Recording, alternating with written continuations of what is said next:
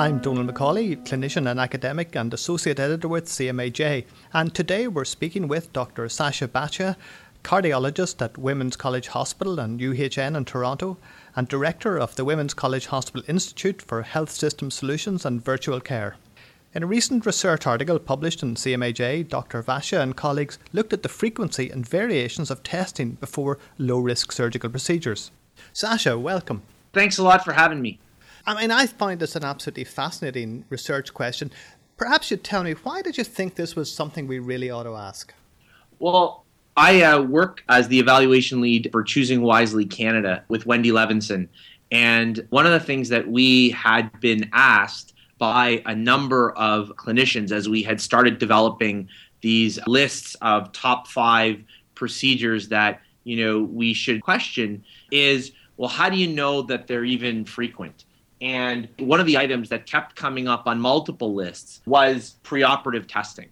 And so in our conversations with multiple doctors, including surgeons and anesthesiologists, cardiologists, and family doctors, they all kind of asked the same question is, preoperative testing seems like something that has come up over and over again. It seems anecdotally like it happens a lot, but that was something that we just didn't know. How do you think this preoperative testing evolved to become so common? I think some of it might concern by the surgeons and anesthesiologists. They want to make sure that there isn't going to be a complication perioperatively. And obviously, with myocardial infarction being one of the most serious complications of any surgical intervention, I think it's something that nobody wants to see happen. But I think there has been an evolving literature to show that particularly in those types of surgeries that we're talking about, which are a very low-risk group of procedures, the majority of which don't require general anesthetic, that probably the vast majority of these procedures are not necessary. And then I think sometimes these things evolve by habit over time, and they just become part of the culture that happens at specific institutions. Perhaps you'd take us a little bit through the methods of the study. The first thing that we really wanted to do was pick a basket of surgical procedures that were very low risk. So we worked with our anesthesia colleagues looking at the existing literature to decide, okay, which procedures would really be classified as low risk. And we grouped those into 3 big categories. One being endoscopic procedures, which you could hardly call surgeries. These are colonoscopies or, gastroscopies. Ophthalmologic surgeries, the majority of which being cataract surgeries, and other what we call low-risk surgical procedures. And a lot of these are things like arthroscopy, inguinal hernia repairs, cystoscopy, procedures, again, that oftentimes are done under no general anesthetic with a morbidity and mortality from a cardiac perspective of generally less than 1%. Then what we did is we used linked administrative databases through the Institute for Clinical Evaluative Sciences in Ontario, and were able to identify adult patients in Ontario who had an elective admission to hospital to undergo a low-risk surgical procedure between fiscal year 2008, 2009, and then 2012 and 2013. One of the key things that we wanted to do is make sure it really was a low-risk cohort. And so we excluded any procedures that were done during an existing inpatient admission stay because, for example, if somebody had a lower GI bleed and was quite sick, and then they had a colonoscopy as part of an inpatient admission, those were not really the patients we wanted to capture. We also excluded procedures that were performed secondary to another high-risk procedure. So, for example, oftentimes an upper endoscopy may be done adjunct to colectomy for cancer, in which case, again, we wanted to exclude those. And then we also really wanted to focus on institutions that did a lot of these procedures. So we excluded institutions that had fewer than 500 procedures per year. So again, these are generally reasonably large volume sites. And we also looked at a number of patient demographics, including previous history of cardiac disease, as well as a number of other clinical demographic information. And subsequently, then what we did is we looked 60 days prior to the surgery or the procedure to see if using billing data, either an ECG, a chest x-ray, a stress test or a cardiac stress test, or an echocardiogram was performed. And really, we counted and looked to see of the patients that we had, percentage of them had a procedure, any one of those cardiac tests prior to their procedure. You've really big numbers here in each cohort and indeed the number of procedures. One of the issues that people always ask is the accuracy and the validity of the databases. Have you any thoughts on the accuracy of these databases? So one of the biggest challenge in looking at or assessing whether or not something is truly appropriate as in terms of a procedure is the lack of clinical granularity with administrative data sets. It's often difficult to know exactly why a specific procedure was ordered. So what we can't say in this study is we know the reason that ECG was performed or the reason that the stress test was performed, because we don't have the clinical granularity. However, what we do have is a fairly clean cohort of, again, 96% of the surgeries were ambulatory, meaning that they left the same day of the procedure. They didn't stay overnight. So a very low risk cohort. And we also, using linked administrative data sets, risk adjusted to assess using patient comorbidities, whether or not, if you adjusted for all these clinical comorbidities, what would be the variation amongst institutions in terms of test ordering. And what we found, interestingly, when we looked at all of these linked data sets and we controlled for a number of comorbidities, is in fact whether you were seen at one institution versus another was far more statistically significant in terms of your likelihood to get a preoperative cardiac test than your previous comorbidities. You've gone on to a really interesting aspect of the results, but just tell me a little bit, global overview of what you find before we go into the detail. So we have about 1.5 million patients who underwent 2.2 million distinct procedures at over 137 institutions across the province of Ontario, of which 40% had an endoscopy, 34% had ophthalmologic surgery, including cataracts, and 26% had this other category of low-risk surgery. The mean age of the patients were 62 years old, and actually the burden of cardiac comorbidities was fairly low, with only 6% having a prior history of heart failure and 3% having a prior history of coronary disease. As I mentioned, 96% were ambulatory patients, and about 7% had a preoperative anesthesia consult, and 5% had a preoperative medical consult. What we found in the main results is about 31% of patients had an ECG prior to their procedure. This was highest in the low-risk surgery category, where 55% had an ECG prior to their surgery, 32% had an ECG prior to cataract surgery, and 15% had an ECG prior to endoscopy. 11% of patients had a chest x-ray, 3% had an echocardiogram, and 2.1% had a stress test. This is across the province. In terms of what I thought was the most interesting was in the institutions, across the 137 institutions, we saw a variation of 26-fold between the lowest ordering institution and the highest ordering institution. When we looked at institutions, the 137 institutions in the province, we found that the lowest ordering institution of ECGs prior to a low-risk procedure was 3.4%. The highest ordering institution was 89%, which is a very significant variation between ECG ordering prior to low-risk surgery. Chest x-rays, it was between 1.6% at the lowest ordering institution and 51% at the highest ordering institution. And when we controlled for clinical covariates, including preoperative medical conditions, prior history of cardiac disease, COPD, etc., what we found was the adjusted odds ratio of a patient receiving a preoperative ECG at one institution was 2.3 times different than if it was performed in another institution, meaning the random variation between ordering of two institutions was over twofold.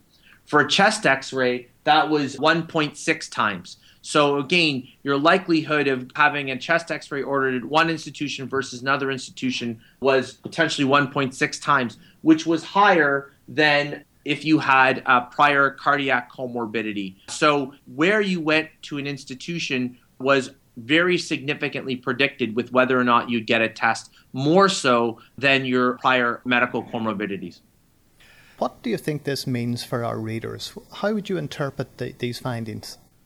So I think what we can say is that there is a significant amount of preoperative testing done prior to a very low risk set of surgeries.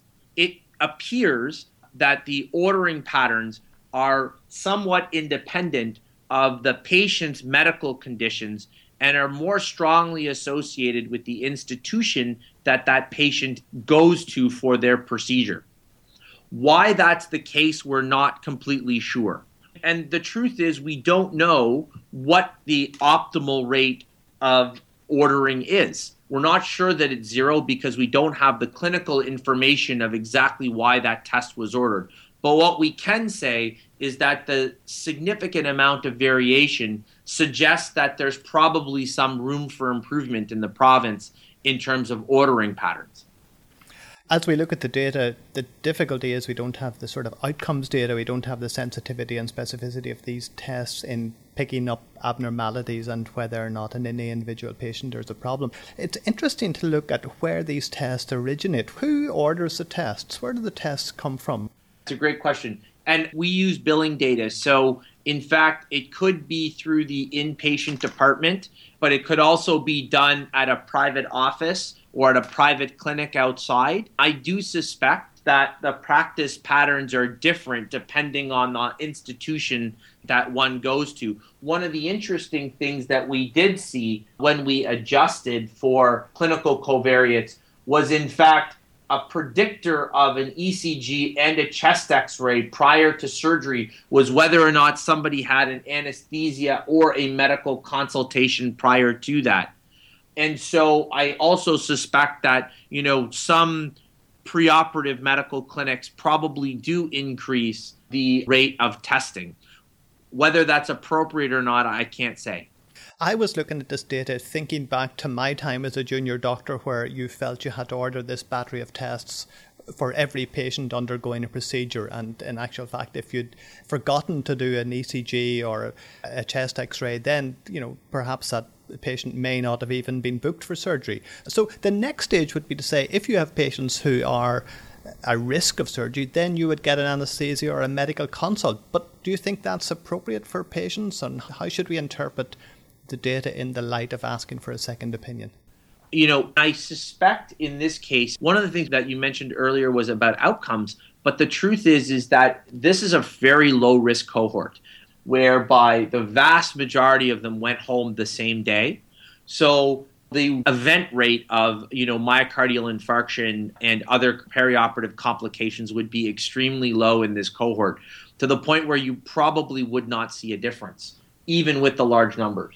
I suspect that there are some patients who, due to preoperative comorbidities, would likely be referred to a preoperative clinic. But I also suspect that part of the ordering patterns and part of the practice patterns in certain institutions would be to have every patient have a routine anesthesia or medical consult, partly to ensure that the cases don't get canceled, partly for comfort of the surgeons, partly for the cultural factors around an institution. We can't really tease out who got seen and who didn't. What we can say is, even when you can correct for all of the comorbidities that we saw, that having a preoperative either medical or anesthesia consult, irrespective of the comorbidities, is significantly associated with higher rates of testing.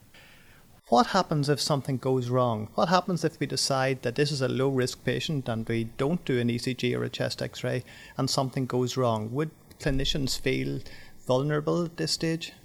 It's a question that we grapple with, with respect to even the development of the Choosing Wisely lists. But I think the data on preoperative low-risk testing is actually quite good. The 2014 ACC, or American College of Cardiology, American Heart Association guidelines are fairly clear that they're not indicated in asymptomatic patients undergoing low-risk surgery. The 2013 anesthesia guidelines also recommend against routine testing. Now, if somebody has symptoms or a clinician is concerned, then I think it is completely reasonable to get all of these tests. In fact, I'm a cardiologist. I order echoes or stress tests or ECGs in preoperative patients when I'm concerned. I think what we're showing, however, is that there is probably practice patterns that go beyond simply clinical judgment. I think in institutions where 90% of the patients undergoing ambulatory procedures are receiving routine testing suggests that there is something that's simply beyond the clinical judgment of a clinician about symptomatic patients. I think it's probably more a practice pattern than anything else. I think we are going to see complications that will happen, but again, it's not clear whether or not preoperative testing is necessary. And as far as I know, there isn't data to suggest that preoperative testing would have actually picked up patients for which a significant complication was going to happen. So I think that the bottom line is we have to use our clinical judgment, but I think our data suggests that there is something else extrinsic to that that's going on in some of our institutions in the province. Yes, I think that the huge variation between institutions is something that's really important to identify. And I guess some of the institutions will wonder, are we at the right level of preoperative investigation? Now, your data this 5-year data comes before the Choosing Wisely indications, which were in 2014. Tell me a little bit about those guidelines and what Choosing Wisely would say in terms of preoperative investigation. Choosing Wisely is a campaign really about stimulating conversation between patients and providers. And it's really about a top 5 list of tests and procedures that patients and physicians should question. So Choosing Wisely, it says don't. It's not going to say don't do in every circumstance, but it is going to say, in asymptomatic patients that are undergoing low-risk procedures, that routinely this should not be done. Now, as I mentioned previously, if somebody is having symptoms or you listen to somebody's chest and you hear, a significant murmur that might sound like aortic stenosis, then would an echocardiogram and an ECG potentially be warranted? Yes.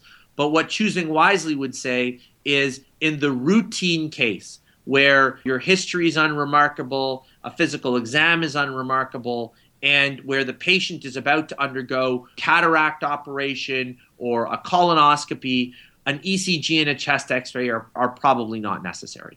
Sasha, look, this raises lots of very interesting points that we've had the opportunity to discuss. Let me go back and ask you just to sum up very briefly, what are the main messages of this paper? I would say there's a couple main messages. The first is that preoperative testing prior to low-risk surgery in Ontario is more frequent than I think we anticipated, particularly ECGs and chest x-rays. Stress testing and echocardiograms are not as frequent. I think perhaps what's more interesting is that there is a significant interinstitutional variation of ordering prior to low-risk surgery. And this interinstitutional variation is not explained by prior cardiac or medical comorbidities. While we don't know what the right rate is, we might suggest that particularly institutions with very high rates of ordering should be able to examine their practice patterns to ensure that they truly are choosing wisely with respect to preoperative test ordering. Sasha, thank you very much. We've been speaking with Dr. Sasha Bhatia, cardiologist and director of the Women's College Hospital Institute for Health System Solutions and Virtual Care in Toronto. To read the research article he co-authored, visit cmaj.ca.